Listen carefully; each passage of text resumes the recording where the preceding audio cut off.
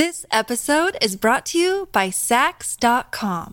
At Sax.com, it's easy to find your new vibe. Dive into the Western trend with gold cowboy boots from Stott, or go full 90s throwback with platforms from Prada. You can shop for everything on your agenda, whether it's a breezy Zimmermann dress for a garden party or a bright Chloe blazer for brunch. Find inspiration for your new vibe every day at Sax.com.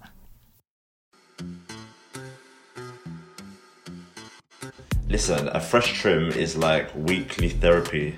Like, it is just the best feeling ever. Like, no one can talk to me. I'm busy. Don't even call my phone. Like, as in, fresh trim, car wash. If I get a car wash on the same day, Leanne, you don't know my name. I'm sorry. I feel like, yeah, I'm back now. Like, you know, like Eminem, like, guess who's back? Like, that's how I feel like. Like, I'm back now. My presence is, I'm sorry I was gone for so long. I'm here to reclaim the throne again. Like, that's how I feel. After a fresh trim, I feel fresh. But then you do come out and you feel like sort of elevated, you feel like a sort of new man, and yeah, you do just kind of feel more confident and kind of assured of yourself, which is nice. You're born, your first haircut, that's the occasion, the first haircut. You're going to school, you're getting a haircut. The first day of school, every year, haircut. Christmas holidays, Easter holidays, whatever, haircut. You're christening, haircut. You're getting married, haircut. You're graduating, haircut. Your birthday, haircut. So every occasion is like the barber's there. And I think that these are the things which subconsciously people kind of pick up on and which makes them a lot more comfortable with their barber. Listen, getting a fresh trim is important. However, when it goes wrong, that is serious, boy. This guy had me all boxed up. Like, it was like Tetris on my head top. Like, it was like Tetris. Like, that's how boxed up he had it. And you never ever realise it when you're in the shop. Literally got home. I'm not even joking. I was just stood there. I was nearly close to tears. Like it looked horrible. Hair is arguably just as important to black men as it is for black women, but the hair journey is different. Black men face many of the same issues black women face when it comes to our hair. Unsolicited touching of the hair, being told certain hairstyles look unprofessional. There has also historically been that pressure to conform to a more Eurocentric look, which in black men's cases is usually keeping the hair very short and very neat. When I was researching black men's hair, there aren't actually many spaces where this is talked about other than hair maintenance tips for black men. There are loads of female natural hair influencers, but I can't think of any black male YouTubers or content creators that focus on black hair in the UK. And trust me guys, I looked.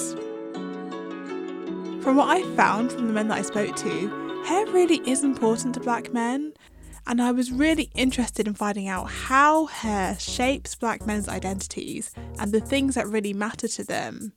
Things like hair loss, preserving their hairlines, and their relationships with their barbers.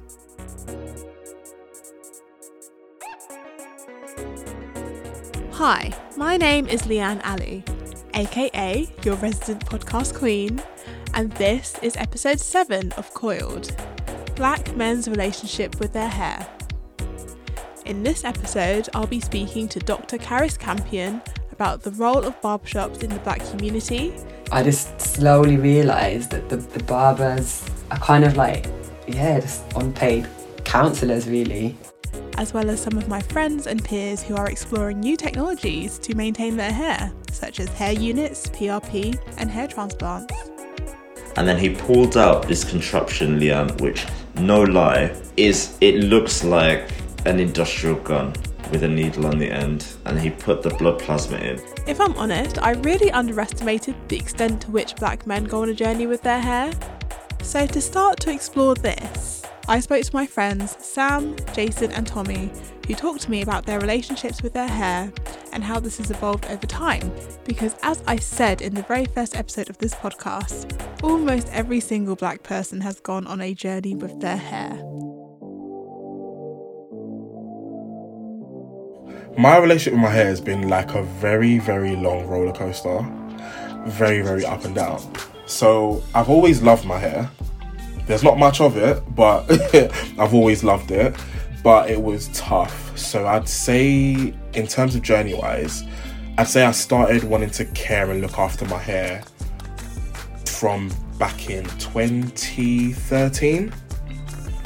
Before then, it was always just like a level 1 or level 2, you know, like fading and whatever. I was always very like flippant. I didn't really care too much about it as long as I got a haircut. I'd never used products. I used to use shower gel on it, I'd say like throughout my late teens and early 20s. Shower gel. I was very low May, like as in it was just the basics. Just make sure it's cut, make sure you've got your Dax grease to put on top of it and it's shiny, and that's it. Yeah, there wasn't a routine to it. I think it was a number 3 on the top, 1 on the sides, and I would shower, wash it. If it got a bit dry, I put some cream in it, and that was it. Like, there was nothing. Wait, cream on your head top? Yes. No, like hair cream, obviously, but like whatever was in... Not like... not 50-50 ointment or whatever. It was kind of whatever. But even then, like, it was really just whatever was in the bathroom. Like, whatever I could see on the shelf, I would put that in. Like, I wasn't really consciously making an effort. It was just, probably should cream it. Here's some cream. Like, that was the sort of level that we were at. 2013 was when I started like wanting to grow my hair a little bit. I've learned a lot from then. I feel like back then when I first started, it was more about, what stuff is going to be the best to keep it the most soft and like smelling really good and all that stuff. And I was like putting all these different things in my hair, not really thinking and knowing like, are these actually products that are good for my hair? Is it natural? Is it, you know, like, yeah, it smells amazing, but what is it actually doing for my hair? And not just in terms of like just keeping it healthy, but in terms of growth and everything, and like strengthening and that and everything. I think like as I progressed in my career, like in my mid-20s, I experienced shock loss, which was a stress-induced loss of hair, and it grew back, and that was fine, and my hair went back to its normal state.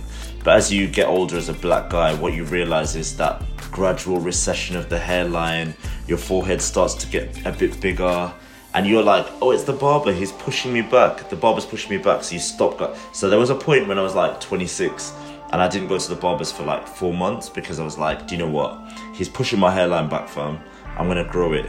So I didn't get a haircut between like October 2014 and like May 2015. And it did work, like it came back and it was like my hairline 5 years before, but then I had to endure that 6 months, 5 months with no trim. I thought lockdown was kind of where I was like, actually, let's take this seriously. Go for that style that you're thinking of. And because before I was kind of just like, oh, it sort of looks like how I want it, kind of just leave it like that. Actually, I want to sustain this for a long period of time. Let's treat it, get it looking nice, get it like, yeah, just in a good place so you can start maintaining it yourself better. But I'd say now, I'm very, very like on top of like in terms of the journey and I have with my hair and my hair care. Like I started a whole new hair regime, I think at the beginning of this year. Like I don't know, like after COVID year last year, I just decided to just change a lot and just start again with a lot of things. And my hair was one of those things. So one of like my really, really good friends, I call her my hair guru, but she kind of taught me a lot and everything. And I've really, really learned a lot from the past, and now I'm on this new regime, which I've actually noticed a massive, massive difference. And I think it was like in my late 20s when I started to think about like what can I do to preserve what I have.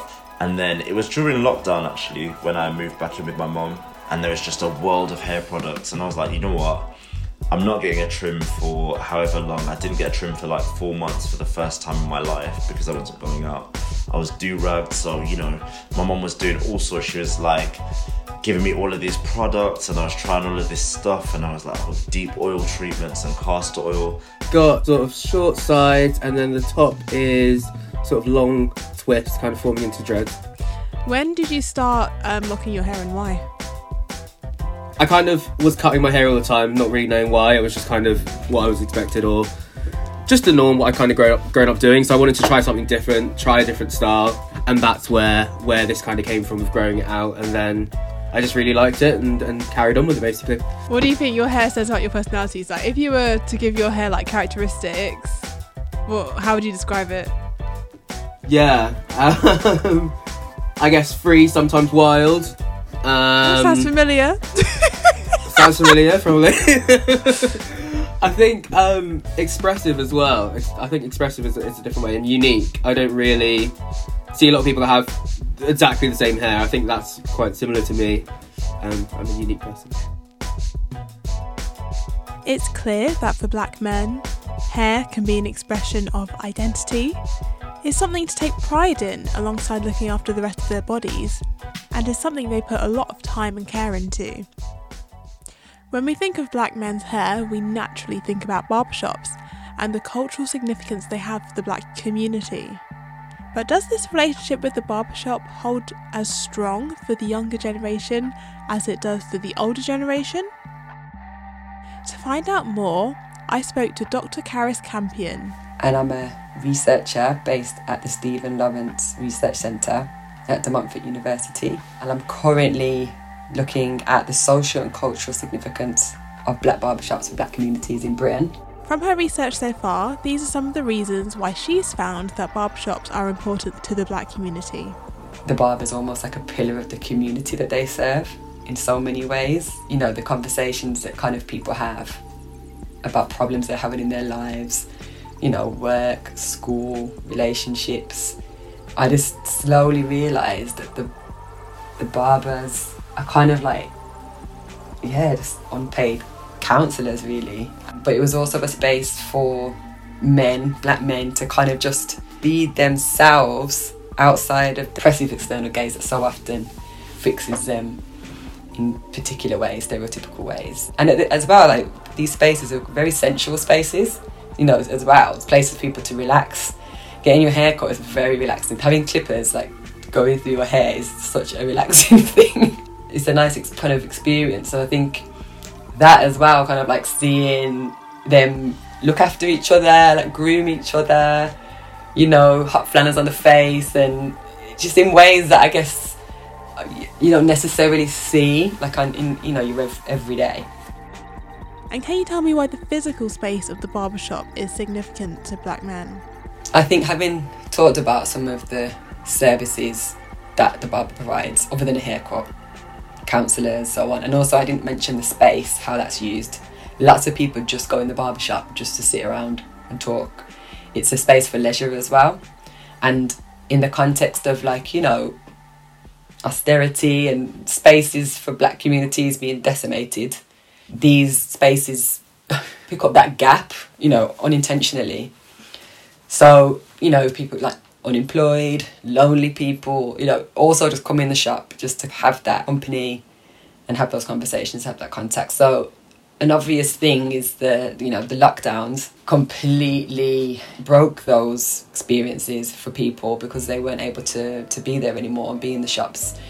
The barbershop as a physical space holds as much significance as the experience of getting a haircut. With the rise of gentrification and the closure of other spaces like youth clubs and community centres, really it's an unofficial community space.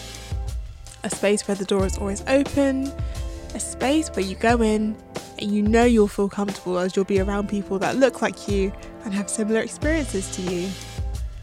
I feel like this idea that the barbershop is a community space is something that resonates more with the older generation. So I asked Dr. Caris how the role and space of the barbershop has evolved over time. Thinking about the spaces that I'm working in, gentrification and all that, and a lot of the shops have thought about how they can be like a multi-site, multi-business site as well, quite literally to sustain the business, to sustain the space and the rent and the cost it takes to run these places. You know, you see now, I don't know if you've seen like barbershops that have like nail shops on the other half, like the other half is a nail shop, one half's a barbershop, one half, you know, there's all these different kind of ways that like they're having to kind of diversify and make use of the space, and like, yeah, they need to be creative and innovative in how they think about their business models. And I think also there needs to be a recognition of the skills and the expertise that barbers have. Because one of the things I'm thinking about doing is, when I think about disseminating these findings, to get like local counsellors to hear some of the stories that have come out of these spaces and how important they are and how they need to have investment and they need to be supported. They're like really important spaces on the street that people don't realise. And in the context of COVID, they're under more threat than ever. Yeah, if they go, it's like so much is lost, you know. I want to keep exploring the idea around the role that the barbershop plays for the younger generation. Here's my friend Sam again. He lives in Coventry, and out of all my friends, he's known his barber for the longest amount of time, and he refuses to go anywhere else. Shout out your barber, by the way. Who is he? Where can people find him? Shout out to my barber, Cedric. I can't remember the name of the shop because he's just moved shops. What shout out is this? He's just changed shops. Like where he used to cut my hair before, he's just moved, and I forgot the name of the shop. But to all of you, any of you lot in Cov, it's the one next to Pizza Go Go on Far Gloucester Street. Go hit him up after Cedric because he is the top dog. For someone who has a long-standing relationship with their barber, I wanted to find out from Sam whether going to the barber's is just for a haircut or whether there's a real relationship there with this barber. Describe to me your relationship with your barber. How did you find him, first of all? First of all, me and my barber are like just this. I know this is a podcast. I know I can see what I'm doing. I've literally got my fingers crossed right now. Like, me and my barber are like just tight. A word out there, never ever cheat on your barber, guys. Never ever cheat on your barber. We all know. But, so how I met my barber, I've been going to him for like 10 years now. 10? I didn't realise it was that long. Yeah, 10 years. So it was when I moved to uni. Like, I moved to uni in 2011? So before I came to uni, my plan was the barber I actually had in London that I used to go to. Long story short, he was supposed to be going on holiday to Jamaica and then just did not come back for years. So, like, we all kind of thought he must have got deported or stuck there. Like, just didn't come back for years. But I went to uni without a fresh trim. It was just awful. But it was going on like September went, October went, and was just like getting to the point like, okay, right, I have not had a trim. I need to do something about this. So one of my boys had told me like, oh, he's found this barber and he's really, really good and everything. Well, I was like, okay, cool, I'll try him out. Went to him, and honestly, since then, I've never ever gone to anyone else like in Coventry. I've had one or two other people cut my hair in the shop. That was kind of like more like the earlier days. Wasn't really vocal about, oh no, I'm waiting for this person. But no, he's always cut my hair for the past 10 years now.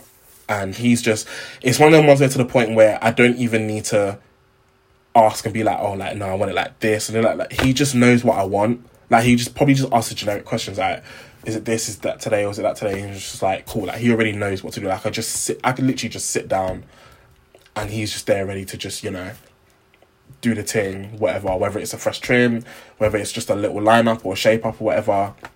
Like, yeah, he knows what I want in terms of that and everything. Amazing. So I'd say I have a really, really good relationship with him, but yeah. Do you feel like there's a friendship there as well? Oh no, definitely. There's definitely a friendship there. Like, sometimes I'll come there, like, me and him will just be chit chat. It's not one of them ones where we just sat there in silence. Like, me and him will just like chit chat and just like catch up. Like I've brought a lot of like my friends as well, like in uni and stuff, like to him as well. To also get a haircut, or even if it's just like some of my friends just chilling there while I'm getting my haircut, so you might ask about this person and it's like that, and we'll just catch up really, and yeah. So from speaking to Sam, it's clear that there is a real relationship and bond between a black man and his barber. But even Sam said himself that he just goes there for a haircut. Just know I'm going there straight up just to get my haircut, and once I've got my haircut, I'm in and out, like, I'm done. And some of my other friends share the exact same sentiment. For me, it's just the haircut. Like, I don't know if I've got the barber where I go for the full experience and, the banter and stuff. I feel like very much when I was a kid, and the barbershops way back when were like that, but now I just go and get my trim and I come out. However, based on what I've heard from Karis, I started to wonder whether the seemingly changing relationship between a black man and his barber is a generational thing, or is there something that I'm missing here? I had to get a barber's perspective on this, so I spoke to Mark McIver. I am the owner of Slider Cuts. I'm a barber who's been cutting hair for about altogether 22 to 23 years now. I own a shop in Shoreditch called Slider Cuts, which is on Hackney Road, and we have been open now for 3 years last month. And based on his many years in the field, he knows that going to the barbershop is way more than getting a fresh trim. Yes, my role is definitely more than just providing a haircut. There is therapy, / counselling, advice. There's connecting people. There is being a role model. There is helping out people in the way you can, whether that is from the haircut you give them, to the advice you give them, to providing jobs for people, to community outreach schemes, which I do from the shop, hiring young boys between the age of 13 and 16 just to mentor them, keep them off the streets, give them a job, and so on and so on. So yeah, I'll definitely say that it's a lot more than just cutting hair. Amazing. Can you describe the relationships that you have with your clients? Like, what sort of conversations do you have with them? Is there kind of like a bond there with some of them? What's that relationship like? The things which they tell me, the things I've heard over the years, are things which some of these people haven't told their closest people. I mean, we hear things from the great stuff that's happening in people's lives. I'm getting married, I'm qualifying tomorrow, I've just got my job, christening, and so on and so on. Just the great things which are happening in people's lives, to the tragic things which are happening in people's lives, to this person passed away around me, to maybe that person themselves has passed away, or they're critical, as example, to, their partner's cheated on them, or they've cheated on their partner, we're breaking up, I failed my test, I'm dropping out of uni, I've been sacked, to other traumatic kind of things which are happening in people's lives. So, I hear it all, from the amazing great stuff to the really tragic sad stuff. And why do you think, out of all the people in these people's lives, why do you think it's that relationship between a man and their barber that they can share these things with? I think they share things because of one connection. I think when you're cutting someone's hair and you're that close to someone, it's funny because especially, I don't think this is females really have this thing. I think they're a lot more open with each other generally, and they're a lot more closer, even in proximity to each other. Like if you see females generally talking in a group or one-on-one, you wouldn't find it strange in any way that they were really close up in each other's faces, and even if it wasn't loud music where they're shouting in each other's ears. But with guys, I think typically there is probably always this thing where there's this kind of separation, there's this kind of distance, there's this kind of you're just not that close generally with other guys. So I feel like what happens in the barber chair is this kind of breaks that barrier. This is probably the closest you actually come to someone typically in life, where you're there for 30 to 45 minutes in close proximity talking. I think that when you look at it, that one breaks down barriers to allow more openness, because there's kind of closeness to it, and I think being in a big chair, comfortable chair, and I think also even the vibrations on someone's head, I think this is just all a relaxing, environment to create, and I think it just, helps someone to feel comfortable with talking, and as well as just kind of you see them, especially if you've been cutting them for a while, you see them growing up. You see them when they're, when they potentially got smacked by their mom in the shop. You saw them crying. You remember them when they were crying because they didn't want to get a haircut. To them going to school for their first day. Every big occasion in someone's life, the barber plays a part in it because they get a haircut for it. Yeah, completely.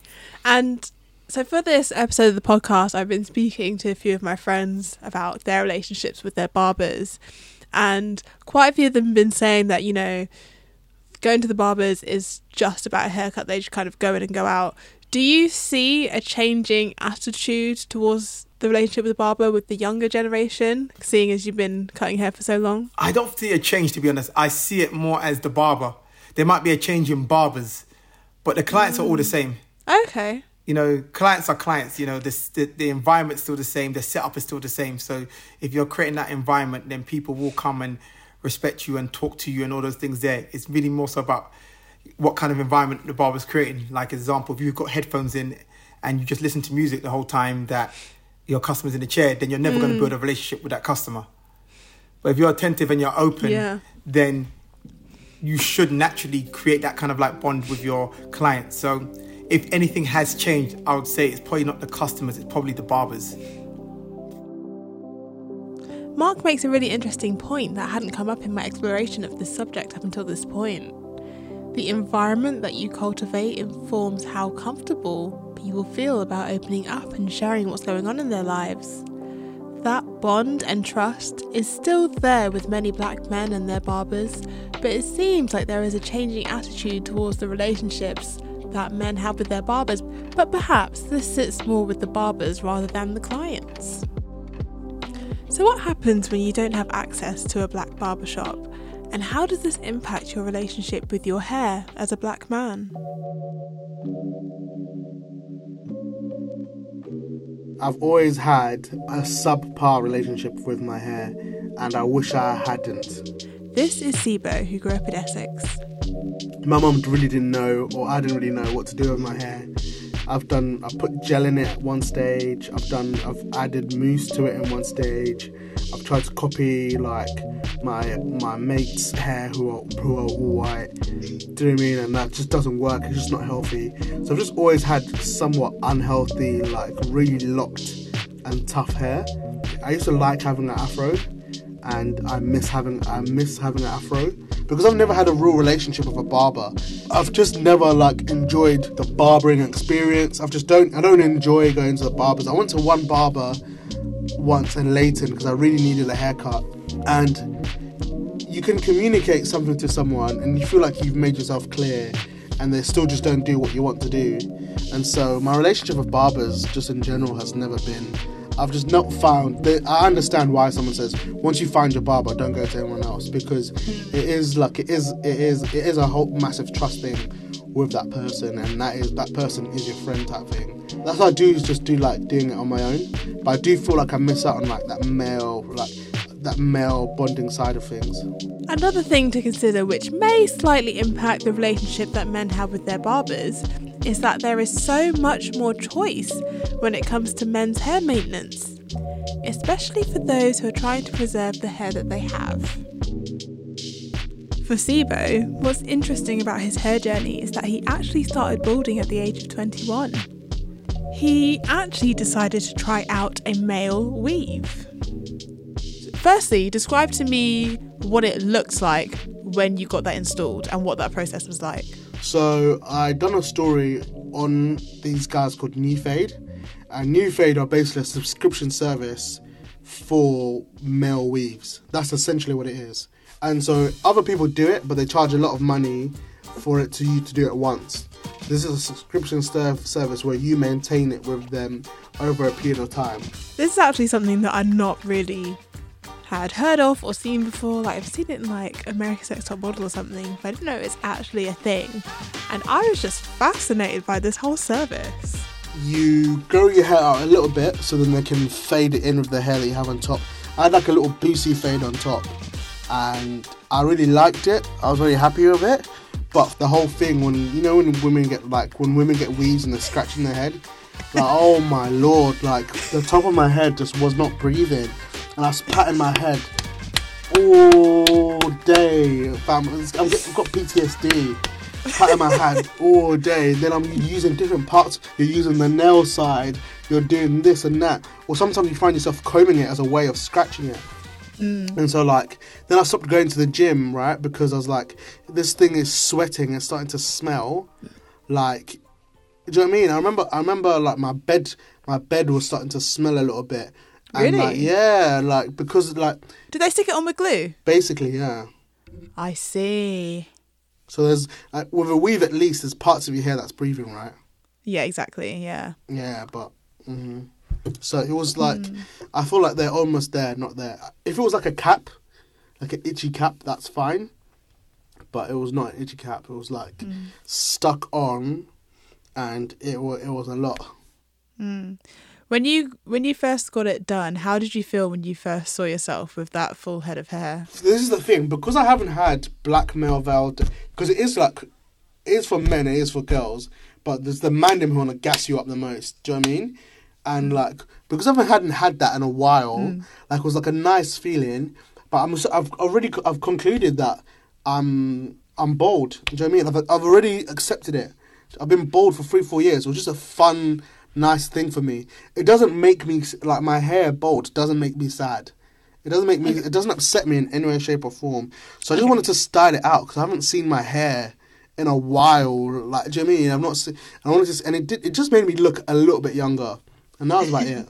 The only thing I can't get over the weave that what women go through is just how expensive it is. It's like a second mortgage, mate. Do you know what I mean? You can do no, honestly, all those money you do on hair, you can have a Mercedes on finance. It's a really expensive hobby. That's the thing. So even for me, it was I think it was I got it for free, but what it would be was £90 a month. Thinking about spending £90 a month on the mate, and it makes sense, right? It's artificial because you basically get 2 a month because you take it out, wash it out, and you get a new one, and you get the reshaped and all that stuff. And so that's how they make their money. It's like a maintenance thing, right? And I just thought, who am I doing this for, bro? Do you know what I mean? And I've already accepted my baldness. This episode is brought to you by Sax.com. At Sax.com, it's easy to find your new vibe. Dive into the Western trend with gold cowboy boots from Stott, or go full 90s throwback with platforms from Prada. You can shop for everything on your agenda, whether it's a breezy Zimmermann dress for a garden party or a bright Chloe blazer for brunch. Find inspiration for your new vibe every day at Sax.com.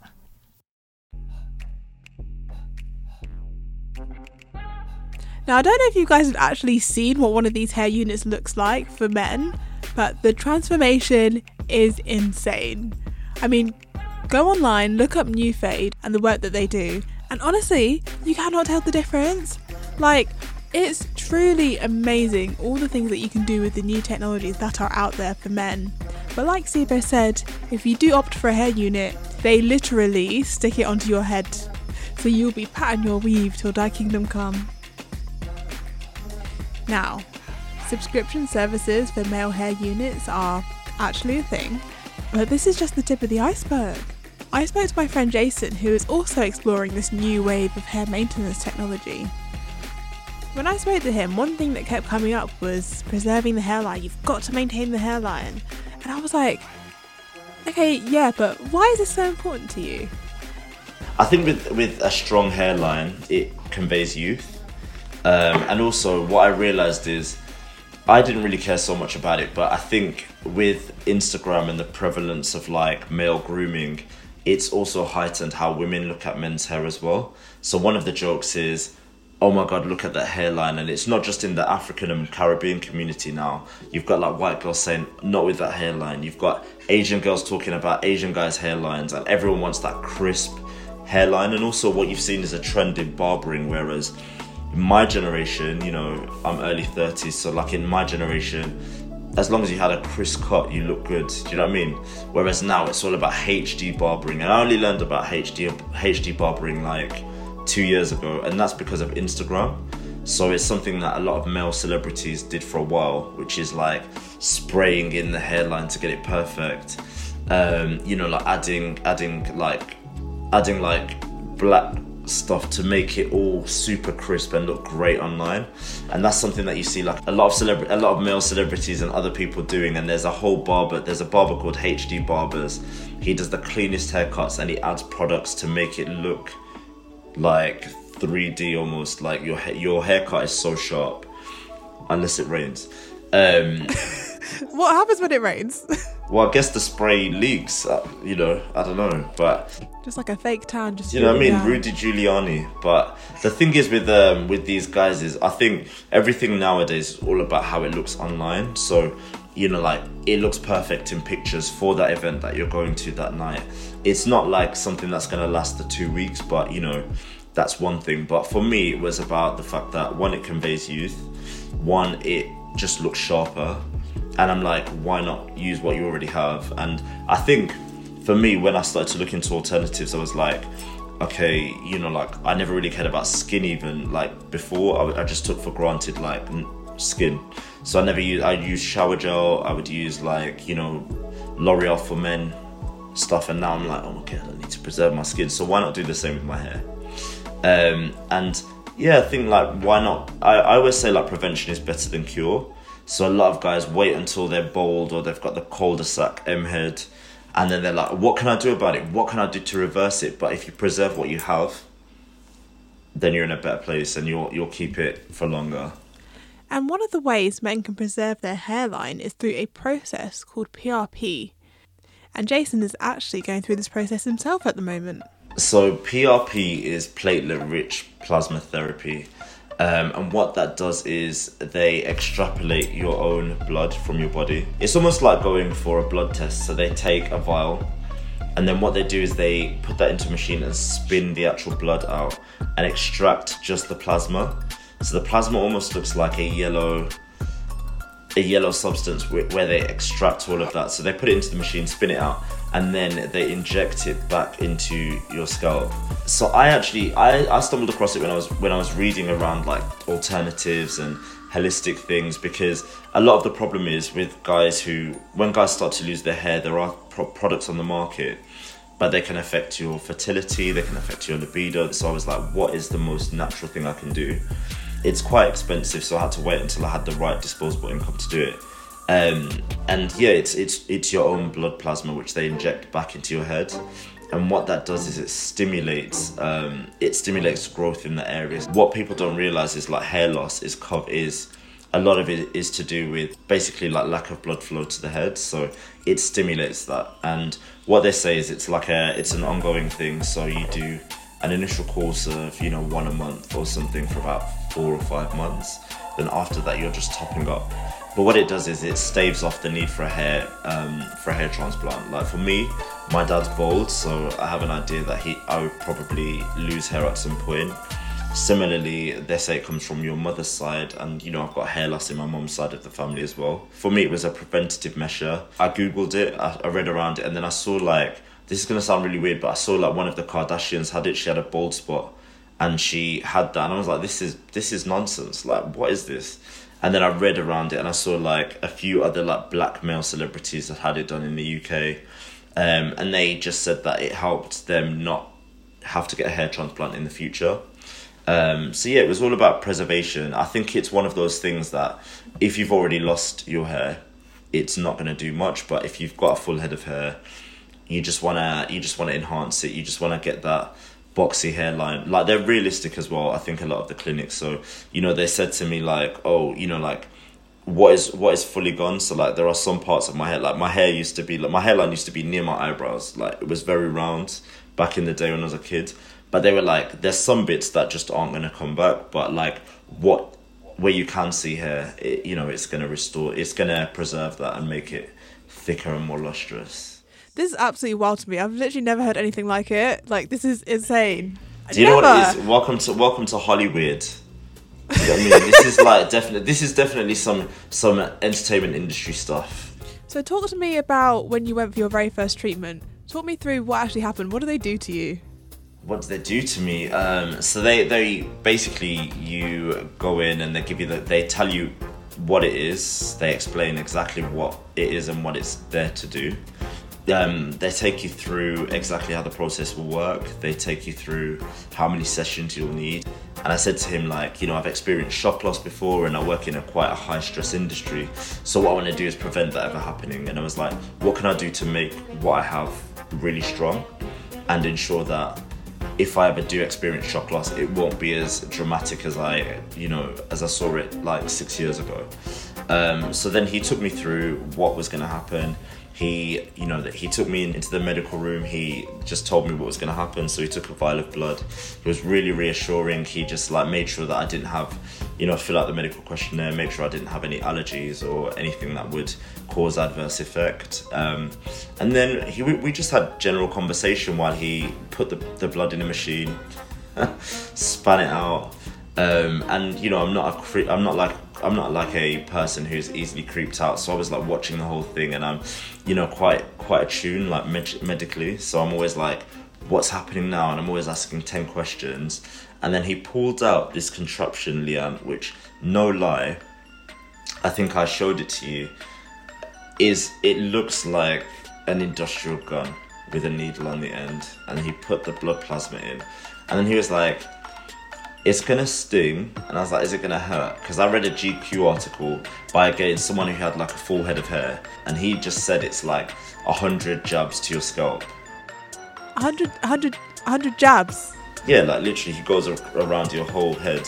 Because I was just like, I just need it at the front, and he was like, why not do it all over to preserve everything? So like literally it's about 3 vials of this blood plasma, and then he goes round your head, and literally some areas you can imagine, like in your scalp, a needle going in is really, really sensitive, and around your hairline it's really, really, really sensitive around the hairline as well. So like you literally feel every single jab.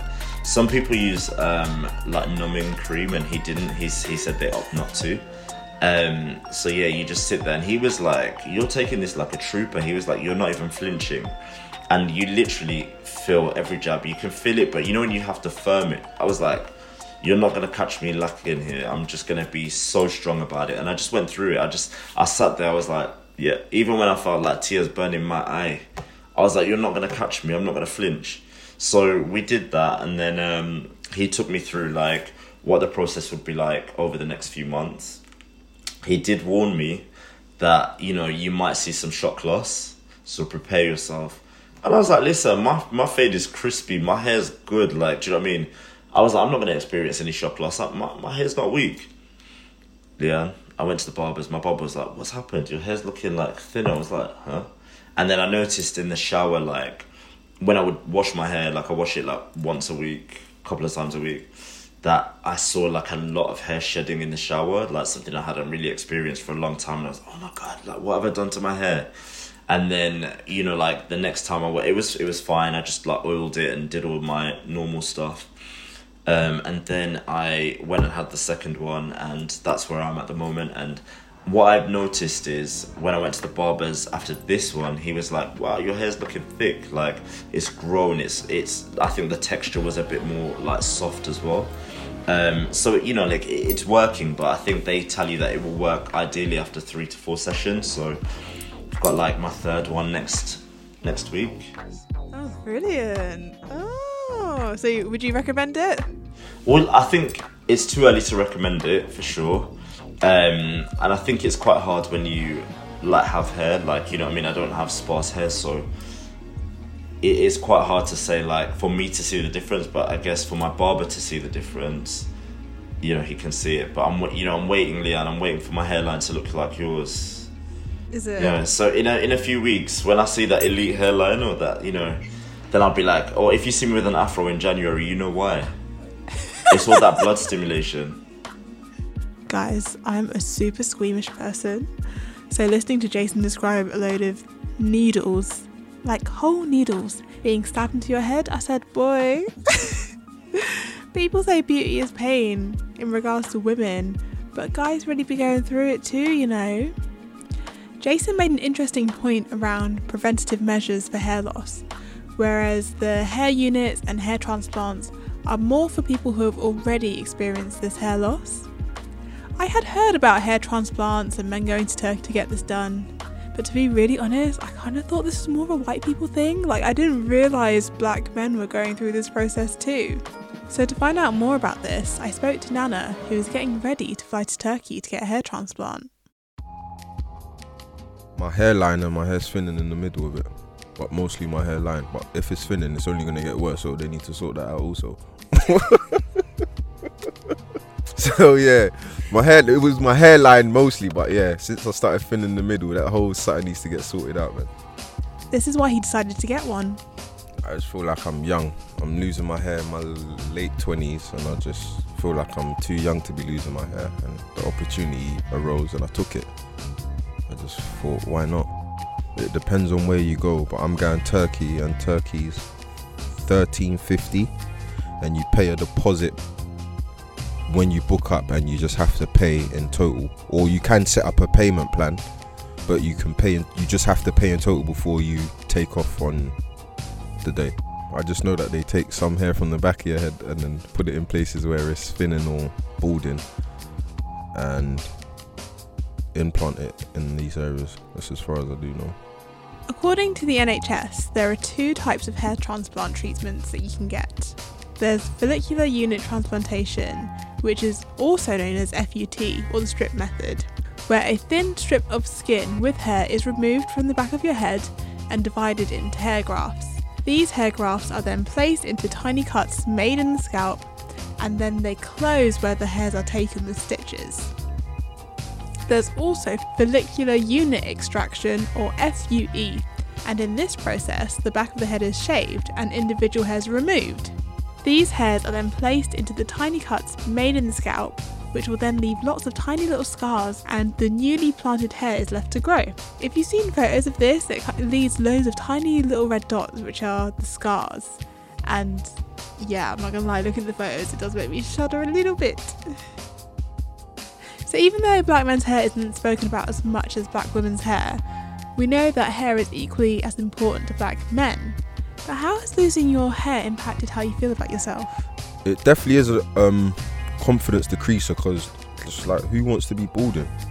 Like, you know what I'm saying? You want to be when you're cutting your hair, you're just seeing when he's cutting in places that used to be there. When he's lining you up, like he's lining you up and he's getting fake hairlines and things like that. Nah, it's just not right. Yeah, so it is a confidence decreaser. Yeah, I can't really explain as to how it's a confidence decreaser, but it really does affect you in ways. Like, you just don't want to be out, you want to go certain places, you want to put a hat on. And to be honest, like, before I started losing my hair, like, I hardly used to wear hats. Most men like to take care of themselves, and no one wants to. Well, me personally, I don't like looking in the mirror and seeing myself balding. It don't remind me of the person I used to be, so I just don't like that. And is this conversation around hair loss and getting a transplant something that you speak about openly with your friends? For speaking for people that I know around me, I know someone personally that's gone and got it done, and me and him, I spoke about it openly around everyone we know. It's not, to me, it's not a big deal, innit? I'm like, you can see that I'm going bald, so like, yeah, I'm telling you, I'm going Turkey. I'm going to get I'm going to get it done. So yeah, it's open. I'm very open about it. I've nothing to hide. And what are you hoping to get out of this whole experience? No, I'm just going to me 2.0, new and improved. I ain't trying to be like no one else. I'm just new and improved me. I'd be lying if I said it wasn't to impress the other sex, because what men mostly do is not for just themselves, it's to impress the other sex, or obviously if you're straight, or do you get what I mean? So I'm not doing it just to impress girls and whatnot, but your confidence is radiant, so the other sex will see that you're a confident man, and it kind of goes in tandem. But no, I'm not necessarily doing it for the other sex. I'm not doing it for women, no, but it kind of just works that way. I don't know, I feel like my hair is something that I feel quite connected to. And I think it's also way more acceptable for a man to also like love themselves in different ways. I love the fact that my job consists of one of the main things I love to do in life, which is just talk and commune with people. This is more to the men. I feel like women are already on this, but this is more to the men. Don't feel afraid or shy about, wanting to care for your hair. Like, it is just as important as the rest of you that you do care about. Ask those questions. Like, I have seen so many YouTube videos and like content that's out there that might be addressed to more women, but there are also stuff out there for men too. Ask your friends, ask your sisters, your mum, whoever, like aunties, whoever you know, like, or even some of your male friends who also do already like care for their hair. Like, it is important. Let's not neglect it. If us men can care about, I don't know, the love that we have for cars, for example, or love that we have for, our clothes and like our friends and like, the drip and all that stuff, do you know what I mean, and stuff like that, why not put that love and effort into something that grows out of you? A lot of men are on their beard hair care as well at the moment, like, keeping the beards like, well moisturized and well kept and stuff like that. Why not have the same love for your hair on top of your head? Like, that's like one of the first things that people see. I was going to do a really profound summary, but I think Sam rounded off this episode so perfectly. I really enjoyed learning about some of the different technologies that are out there for men's hair maintenance, and understanding not only the significance of the barber, but the physical space of a barbershop for black communities. And now I really understand why a man's hairline is important, why the hair on his head has such a connection to their identity and who they are. I have to say, if you're thinking of undertaking a medical procedure like PRP or a hair transplant, please make sure you consult a medical professional and do your own research. I love that we're embracing these new technologies and techniques for men that probably weren't as widely accepted, say 10-20 years ago. And in the next episode, I'll be looking forward to what Afro hair looks like and means for the next generation. We are going to dominate, we're going to smash this, and the world is going to change, and it's going to be run by black women, and the world will be a better place when that happens.